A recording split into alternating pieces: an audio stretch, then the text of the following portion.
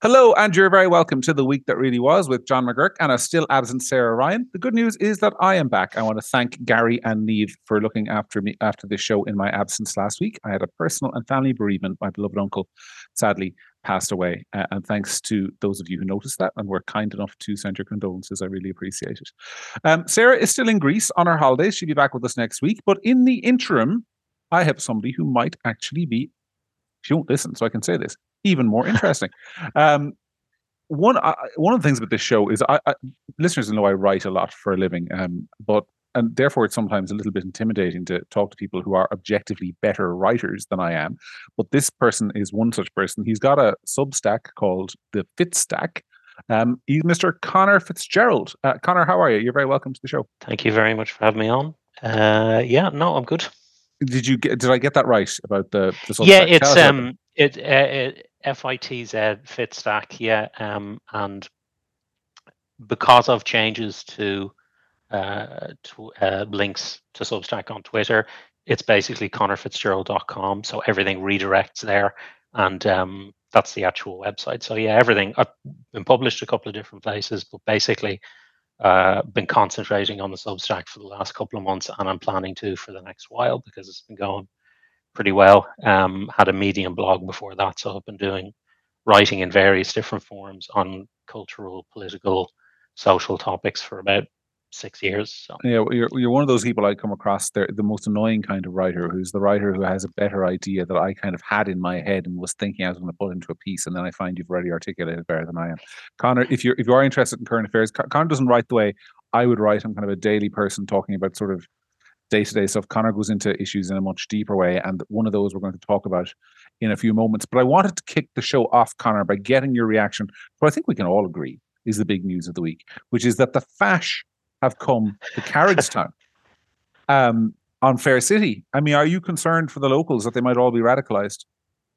Well, it was weird because I think you were on News Talk. Was it News Talk talking about this Yes. earlier in the week? And there was some commentary I saw from one of the writers. So the character's name was Fergal. And the writer said Fergal could be a kind of genius who's in charge of Carrickstown or something like that. And I was like, really? Is that a potential way that they could go with this character? So I'm not sure what the future they have planned for the kind of far right sort of Irish QAnon Dublin taxi driver type character that they've introduced. But I'm gonna have to ask my mum basically because my mum loves Fair City, and I found when I went looking for the clips of this character that I could take maybe about 30 or 40 seconds, and I had to actually switch off, and I had to kind of get other people's assessments of what the person was actually saying, which seemed to be about COVID and cashless society and stuff. I don't want to be unkind to the hardworking directors, writers, and actors of Fair City, but it is fairly obvious, I think, that they operate on a budget. That's as kindly as I'll put it. Unkindly as I'll put it. I had to watch the clip because I had to, actually, Kieran Cudahy's producer and News Talk rang me up and said, "Will you please come on and talk about this? We can't really think of anybody else." And I tend to be somebody who they go to when they want somebody to talk about something and they can't think of anybody else. I don't know whether that's a compliment or an insult, but it's what they do, and I'm always happy to go on. So I looked at it, and it seems to me, I mean, my instinct, which is generally suspicious of RTE, would be that the direction they're most likely to take this in is a direction where this guy kind of starts off talking about currency and cashless societies and then ends up burning down some building and actually being, crazy. And the subtle message will be, watch out for those messages. Yeah, 100% actually, because I posted some extracts from it on my Twitter, and a couple of people were speculating on what the ultimate outcome of the storyline would be, and someone said he'll hit a woman. That was basically it, and I was like, you know what? I think I'm going to screen cap that as well as bookmark it, because I think the chances that will actually happen are quite high. He'll be like, I'm probably showing my age here, but there was a character on EastEnders years ago called Trevor, who was like the main villain. He was a wife beater, but he'll basically be like the Fair City version of Trevor, So he was no Richard Hillman, though. Do you remember Richard Hillman on Coronation Street? Okay, yeah. Now we're definitely showing our age here. Yeah, 100%. Absolutely. Yeah. He was one of sorry, just to say he was one of Gail Platt's many husbands, and Gail Platt has the distinction of being a woman who's been married, I think, 3 or 4 times in Coronation Street. Every single one of her husbands has tried to murder her, and no one has ever said, "Gail, what are you doing?" Anyway, I don't watch Coronation Street anymore, but I grew up with it. And I just remember that. Sorry, go My ahead, Connor. my mum always watched, and I think still watches, the Sunday evening omnibus of EastEnders, and I have almost like or I did when I was living at home. I had kind of almost a physical reaction to it. I literally can't sit in the same room as Mm. a soap opera when it's on. The kind of the sort of heavy-handed use of emotion and the tendency of the storylines to kind of like go from the start of the scene immediately into kind of like a tone of emotional hysteria. I really, really hate it so much. And it reminded me of that when I had to try and go back and watch that clip. Um, but yeah, it was interesting, right? Because I was writing something during the week, or I was trying to write something about the overarching theme was of what I was writing was there's some kind of values gap between the people who manufacture cultural content and entertainment and the people who consume it Mm-hmm. that exists at all times, but I think it's slightly larger now than it's been for quite a while.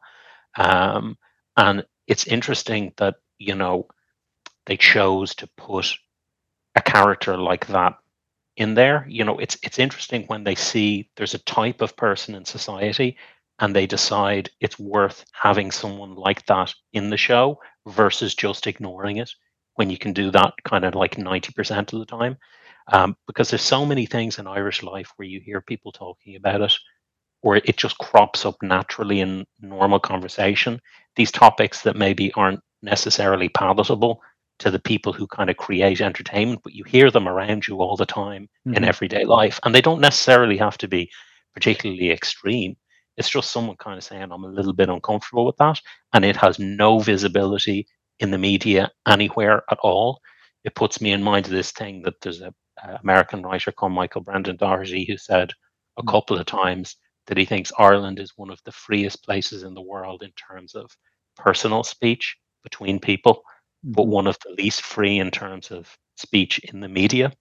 And obviously, that's a kind of like informal restriction. But it's just so interesting to me what they decide that's controversial that they want to put in the show versus actually just ignoring it.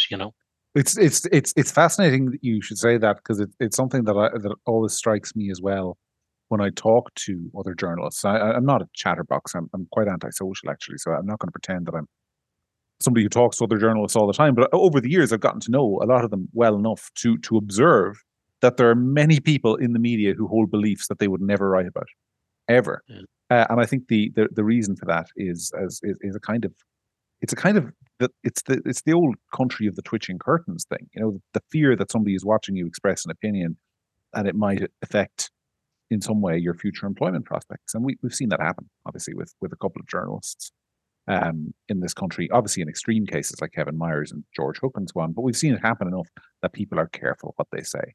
So I think you're onto something there. In terms of what you're saying about the cultural gap, though, I'm really interested in that in the context of a couple of things.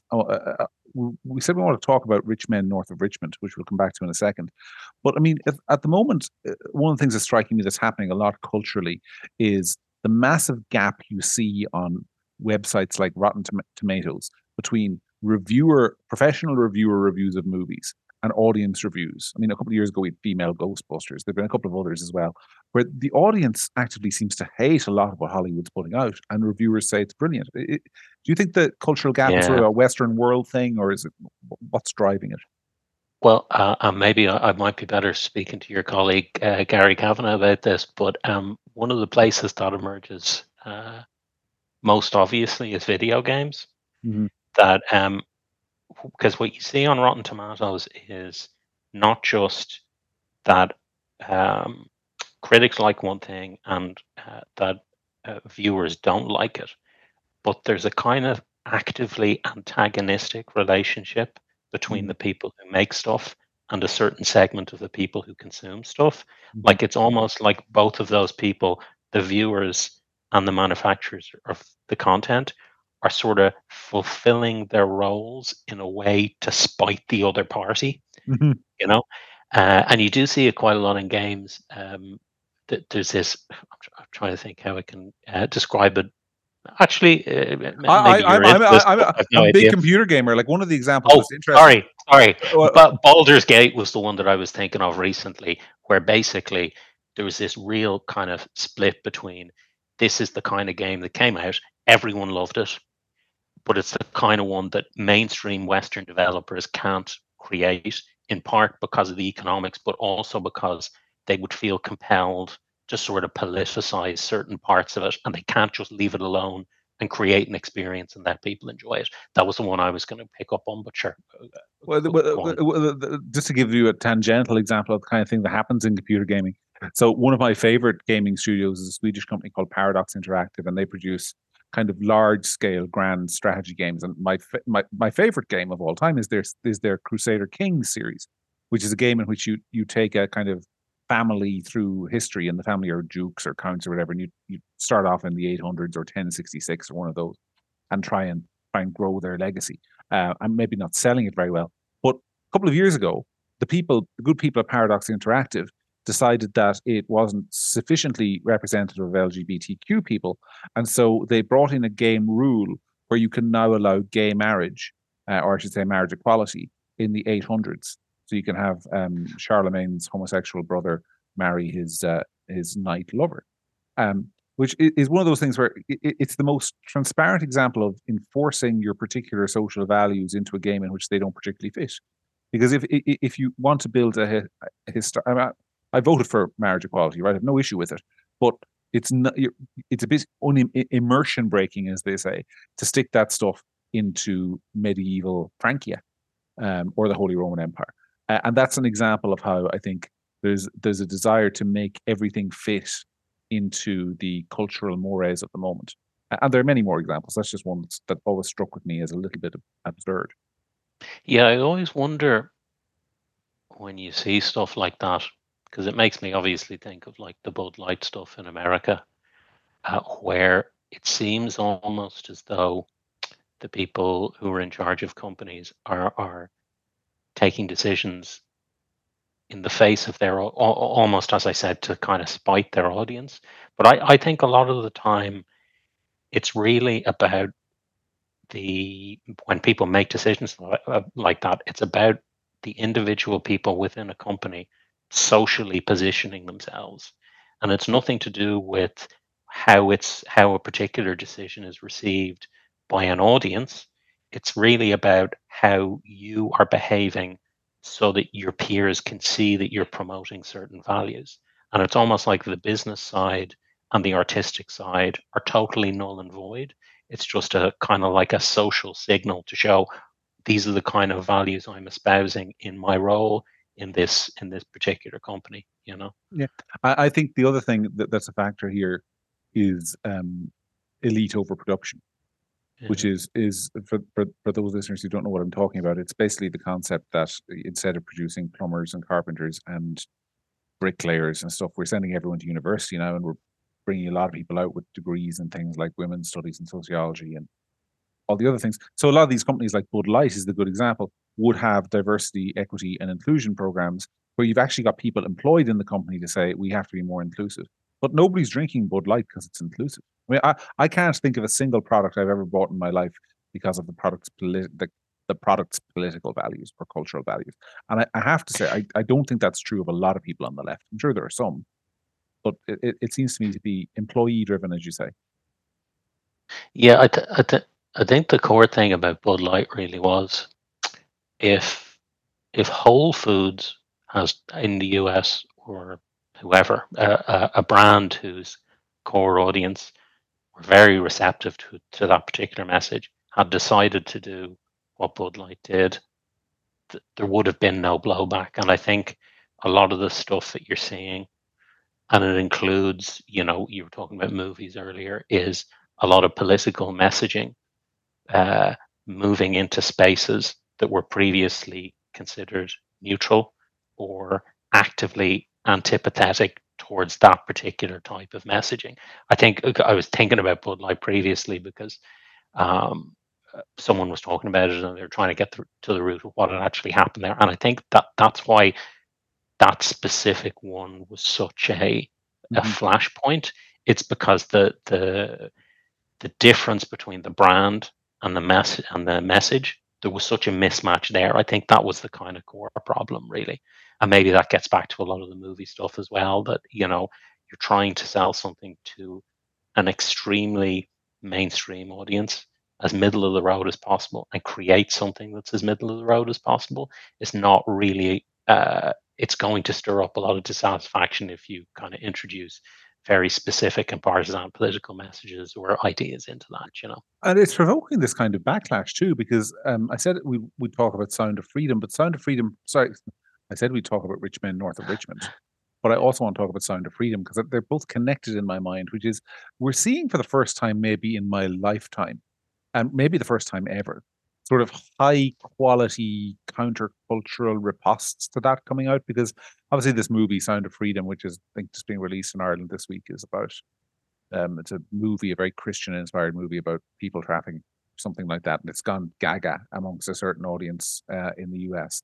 And then you have this song, Rich Men North of Richmond, which is rocketing up the charts. I think it's been the number one selling song in the US in the last week or two, which is basically somebody singing about how terrible the, for want of a better word, progressive establishment is. So are we seeing this kind of are we going to see, like we saw Fox News emerge in the US to kind of counter the rest of the media? Are we going to see kind of like conservative or countercultural entertainment things develop, or do you think those two are just accidental? I think the thing about Sound of Freedom, I obviously haven't seen it. Nor I. Nor I. I don't think I've actually even seen the trailer, but I think the interesting thing about that was that it's not like it has an extremely hardcore Christian or conservative message, because you do occasionally see these things, going through American cinemas where someone has targeted like a Christian audience or something like that. They produced a movie, it gets really popular, and then you watch the trailer for it, and you're like, okay, it's obviously explicitly and overtly Christian and targeting that particular audience. Yeah. So Whereas I think, just say my good friends Anne McElhinney and yeah, Phelan McAleer, who are Irish filmmakers in the US, and they made a great career for themselves making kind of explicitly partisan conservative movies. So they did one about Hunter Biden recently. They did one about that abortionist Kermit Gosnell in Pennsylvania who was convicted of all sorts of horrific crimes, and they have existed. But as you say, these are more sort of pitched at a mainstream audience. and that's the thing that interests me about the Sound of Freedom one. It's like there's nothing in the actual text of the thing itself that makes this an inherently uh, conservative or right wing thing, but because it's about child trafficking, it's got all these associations that in the mind of a particular type of person to do with QAnon and uh, you know mysterious caverns under pizza shops and stuff like that. But that's not in the movie per se. And I just find it really interesting that polarization has reached a point where it doesn't have to be explicit in the text of the movie that it's a conservative movie or a Christian movie or whatever to alienate a critical, fraternity. It just has to implicitly, or it has to touch on certain subjects that are implicitly associated with right wing people or non liberal people. And that alone means that you can't give it a good review or say something nice about it or take it seriously as a movie. That's what interested me, because that seemed like an additional layer of Mhm. polarization or additional kind of step of polarization that we've added recently. I definitely agree with you. I mean, I think there's this sense now, and let's face it, it's on both sides in sort of the culture war, where if the other side likes something, it must be bad.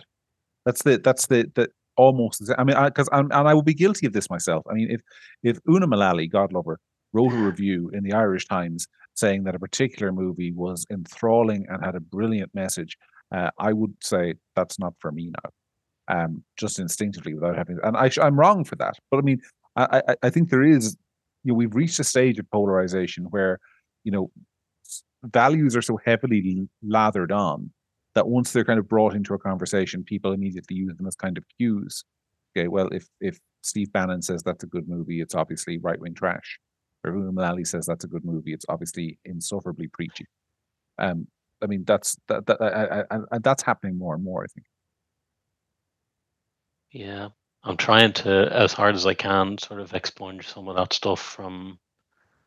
And maybe this is something you do, reflect on the things that I've written or the things that I talk about and stuff like that, and of being less kind of certain in terms of what I'm saying, and less kind of closed off to particular ways of thinking about things or ideas or stuff like that. That's something I've tried to do personally in writing in the last couple of things that I've written, of like, just be a little bit more measured, because sometimes I do reflect on the things that I've written and I was like, I was too certain about that. I was too dismissive of a particular perspective. And it's just, quite aside from the quality of writing, I fundamentally don't think of myself as an incurious person or Mm-hmm. someone who is closed-minded about particular things. And to the extent that's reflected in my writing at all, I hate that.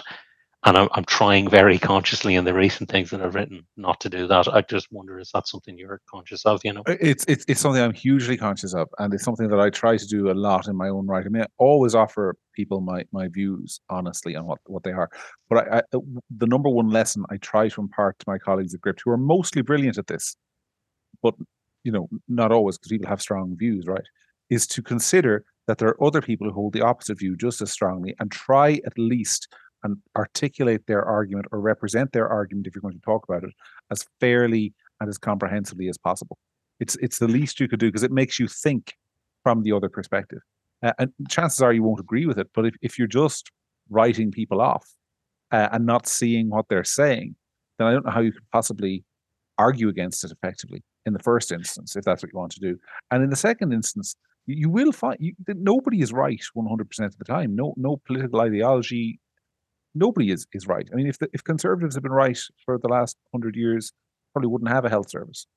Um, so I mean, it's one of those things where you have to try and understand, you have to try and combat the very instinct I'm talking about there, but while recognizing it exists, and that its existence is a bad thing, I think, for Yeah, it's society overall. definitely, it's not an excuse to turn off your critical faculties or to, you know, stop being in a good way, a judgmental person, because it's normal to be sort of have a perspective and that kind of thing. But I think sometimes to maybe just dial it back a little and try and leave room, particularly for readers to draw their own conclusions or the logical conclusion without you necessarily wagging a finger in their face. Hmm.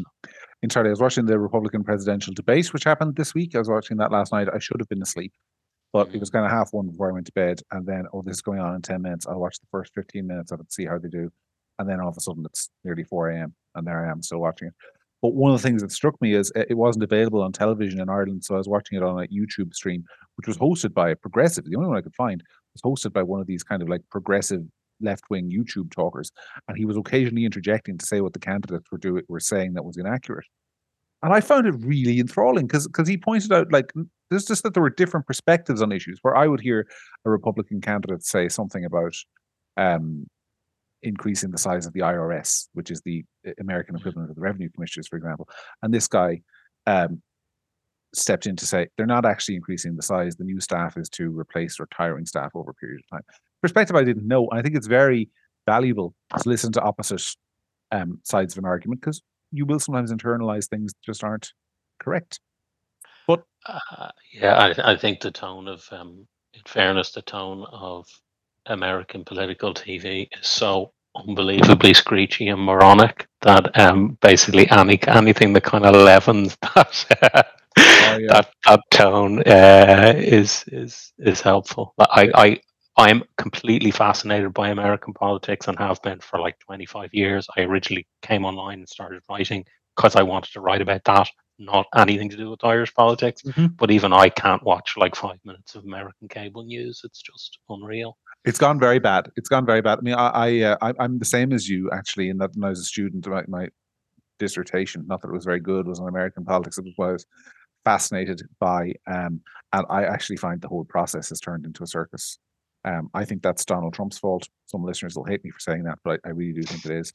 Um, and it's largely unwatchable. But I was interested to watch it last night because I don't think any of these guys are going anywhere, unfortunately. But it was interesting to hear a discussion that didn't involve people talking about their huge walls. Yeah.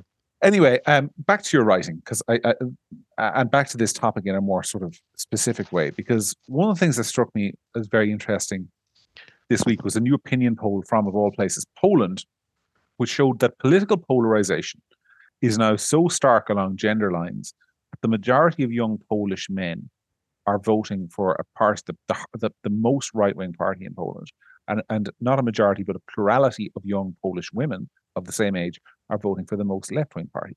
And you wrote a fascinating piece on this a couple of weeks ago.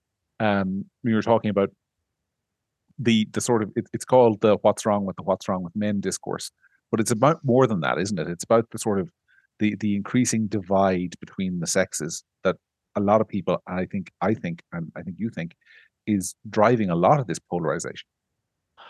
Yeah, so it's kind of this second/third piece that I've written on that.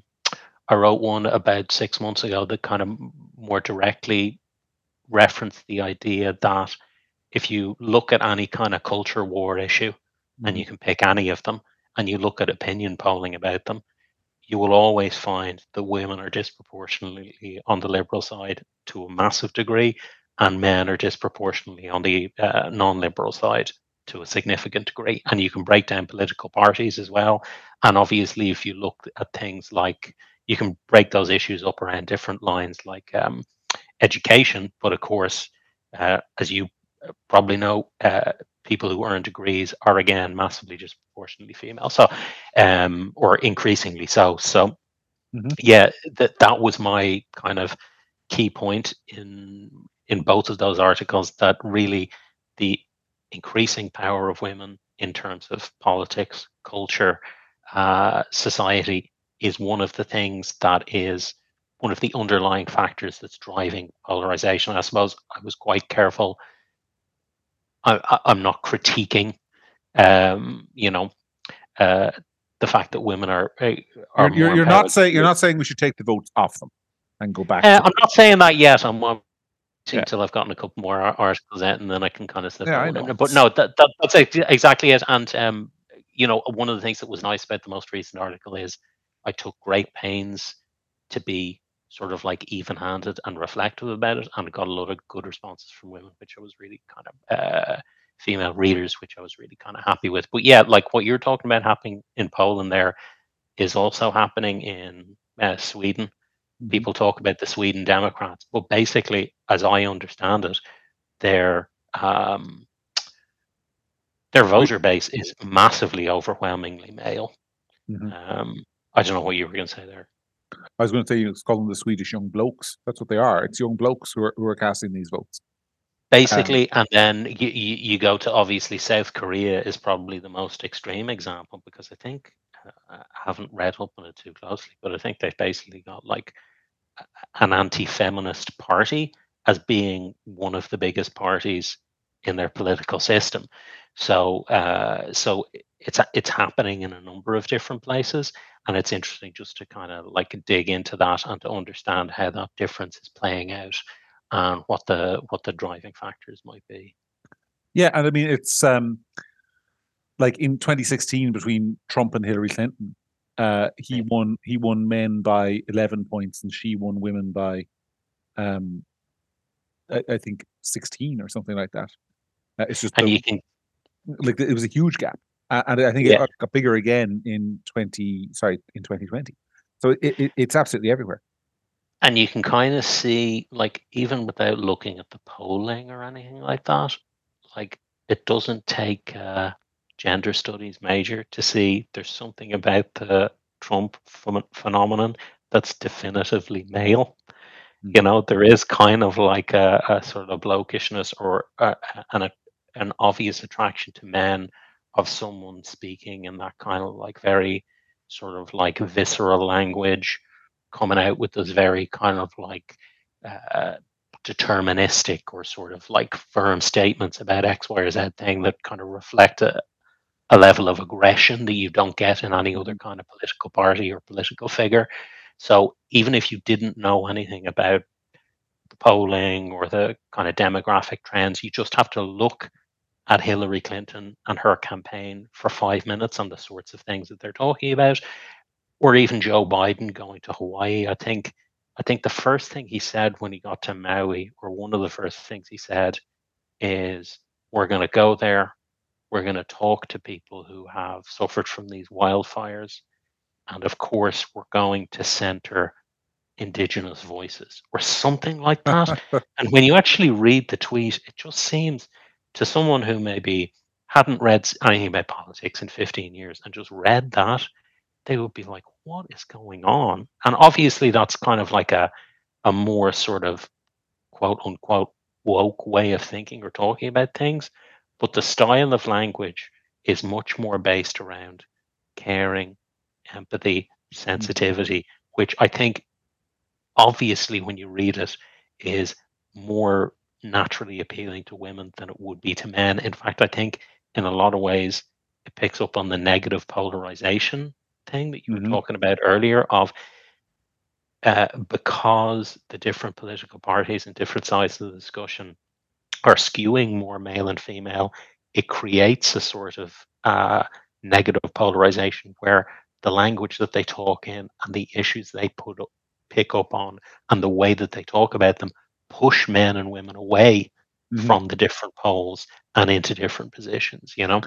Yeah, I mean, it's not new. None of this is new. I mean, I think what you said, we both were interested in American politics. I remember in the late 1990s, early 2000s, when I was kind of studying it for the first time, there was always this phrase that in the US, the Republicans were the daddy party and the Democrats were the mommy party. And that when, when things required a daddy, like Yeah. wars or economic crisis or that, you voted for the Republicans. But when things required a mommy for looking after the elderly, or I mean, this is all very gendered, but I mean, Yeah. this is the analysis that was given. So that's been around for a while. But I wonder, I've got this theory on this, which is that a lot of that used to be moderated. Obviously, men and women are different and instinctively kind of see themselves and the world slightly differently. But the one bunch of people who aren't as polarized compared to the rest of their gender are married women. Married women, and we only got American politics because other countries don't break these things down as closely. But if you're a married woman, your voting patterns in the US shift dramatically towards the center or even the right compared to an unmarried woman. And I think it's equivalent, although for some reason it's hard to find data on it, for married men. That if once you become married, you're much less likely to vote for Trump in a primary, for example. You're more likely to vote for a more moderate Republican candidate. I just have this wondering sense that with the sexual revolution and the general sort of change in people getting married later and having sort of different interactions with each other sexually at an earlier form in the stage of life, but settling down later on, whether we haven't actually contributed to that polarization because people no longer necessarily need to vote according to the interests of their family. They're allowed and free to vote more along the lines of their instincts. I'm not articulating that as well as it was in my head. No, I get what you mean. I mean, to me, it's just, you know, it's the same issue as basically the decline of Christianity, which is there used to be a shared interest and shared outlook. And obviously, there still is to some degree, but there was a set of things that everyone agreed on. And as that dissipates, what reason do you have to reach an accommodation with someone, or what is there that you point where you could possibly meet if there's no shared territory that everyone agrees on? You know, I do definitely feel that, particularly when you look at America sometimes and you look at the political debates, I start kind of thinking to myself, is it really a country if there's no individual thing that every single citizen of the country decides that is the most important thing, or that's something we all agree on, or that's a point where we all come together and meet? You know, is it actually still a country, or is it just a collection of people? You know, sometimes people say America, you know, it used to be a country, now it's just a place to go shopping.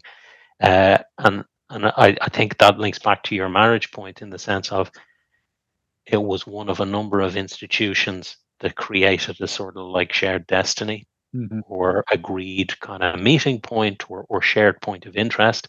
And as those things decline and people fragment, there's less reason to kind of compromise or align with other people, you know. It's funny because the one I can think of you're asking, is there a shared sort of thing? And it's not obviously cultural or national, but the one that kind of strikes me and stands out, but it's very male, is sports. Yeah, Sports is probably the only kind of last forum where you can go in, because I'm a fan of an American football team called the New York Jets, and they have a rule on one of the fan forums that I'm a regular contributor to: absolutely no politics. You're here to talk about yeah, sport. And you know what? Everyone gets on, and I'm sure that if you took everyone in that forum and put them somewhere else on the internet where they could talk about transgender rights or the war in Ukraine or whatever it is, they'd kill each other. But and that's why, as somebody who writes about this stuff for a living, I always have seen sports as a kind of a refuge, a place to escape from that kind of yeah. conflict. For one, I know you're not a sports guy, but I'm sure No, there's no, something no, no, for you as no. well. Yeah, no, I do like it, and uh, although I go to see Dublin play football all the time, and it's really Boo.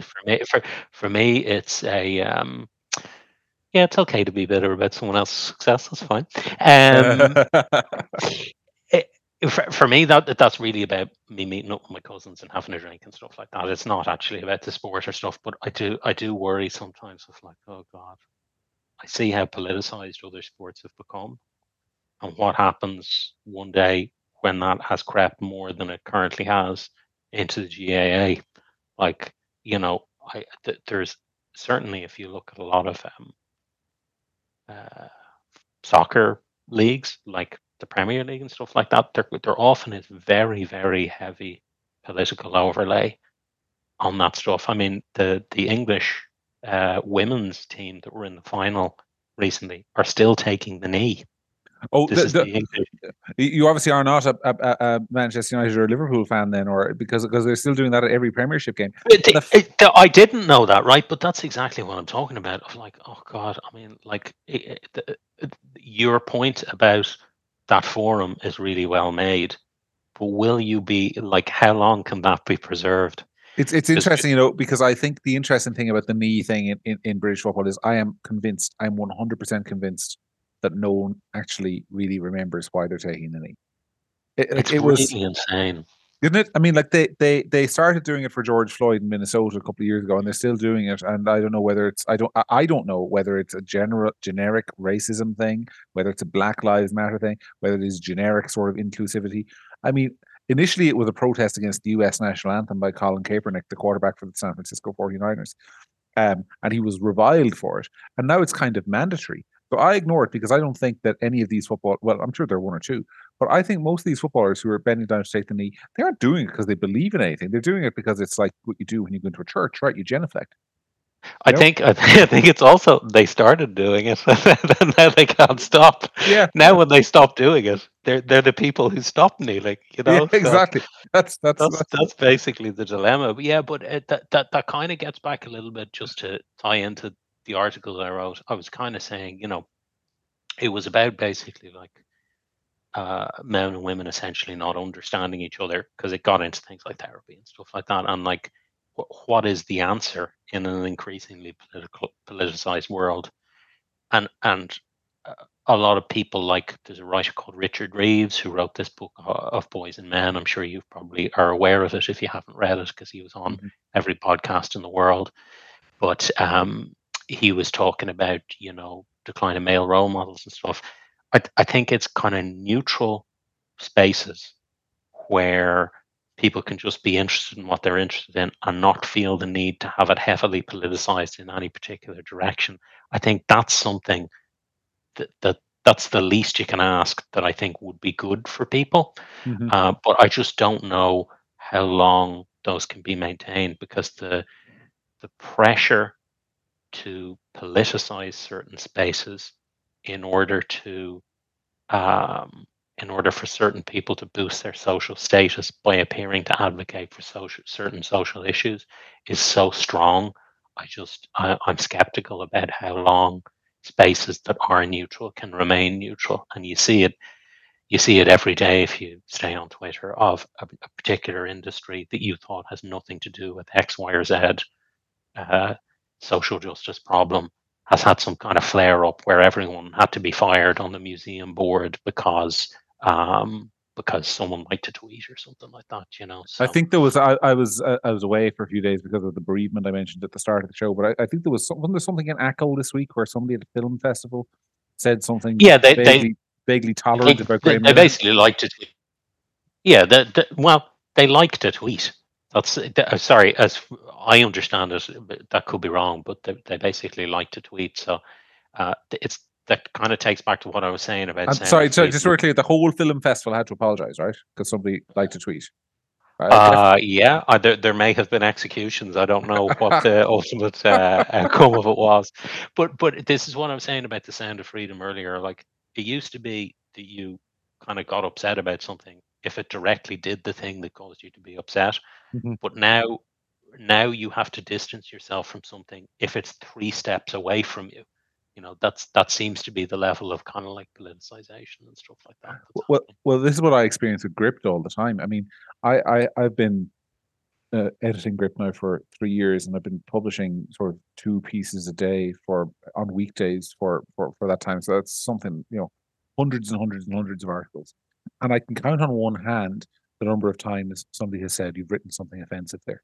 I mean, Yeah, 2 or 3 times, but I can count on a million. I wouldn't be here till I'd be here till the end of the year, recounting yeah, the number of times where I've been criticized because I quoted somebody who once said something nice about somebody else, or something yeah, like that. I mean, it's like, there's kind of this game of find a fascist that goes on. yeah. Well, he liked a tweet by this guy who follows this other guy on Twitter, and you all of a sudden, like, you're Heinrich Himmler. Well, It's listen, John, all I can say about that is if someone reads your article and gets annoyed that you reference someone, I personally have just flattered they're getting annoyed about something that I actually did in the article Mhm. rather than just reacting to a headline or Oh something like yeah, that. yeah. Well, you They actually read it, so there's that. you share my frustration, obviously, about people reacting to headlines. Well, it's just Often, you're a professional content creator. Like I don't do this for a living, right? So I'm just really experiencing this now of like basically no one actually reads anything. You spend all day on Twitter or all evening or whatever looking at these articles going up and down your feed, and having written an article and seen it from the other side, I know that almost no one is actually reading anything. mhm. All of the discourse is about the headline, an image accompanying the post, or something that someone else said about the post that isn't actually connected to the writer or anything Yeah, like that. So 100%. it's just amazing to me. Well, I understand it on one level because obviously I'm both a writer and a reader. I try to read as much as I can every day, from the Times, the Independent, various US papers. I try to stay abreast, but there's only so many things. There's only so much content you can consume in a day, and definitely I am guilty from time to time, if you follow me on Twitter, of reacting to headlines. because 100%. Yeah. because I mean, you do it. It's an instinctive human thing. But again, just like the thing we were talking about earlier on with the trying to see other perspectives, it's something you really need to be careful of. Unless it's a straightforward, like, man arrested for X story, you do need to take the time to consider what's being said.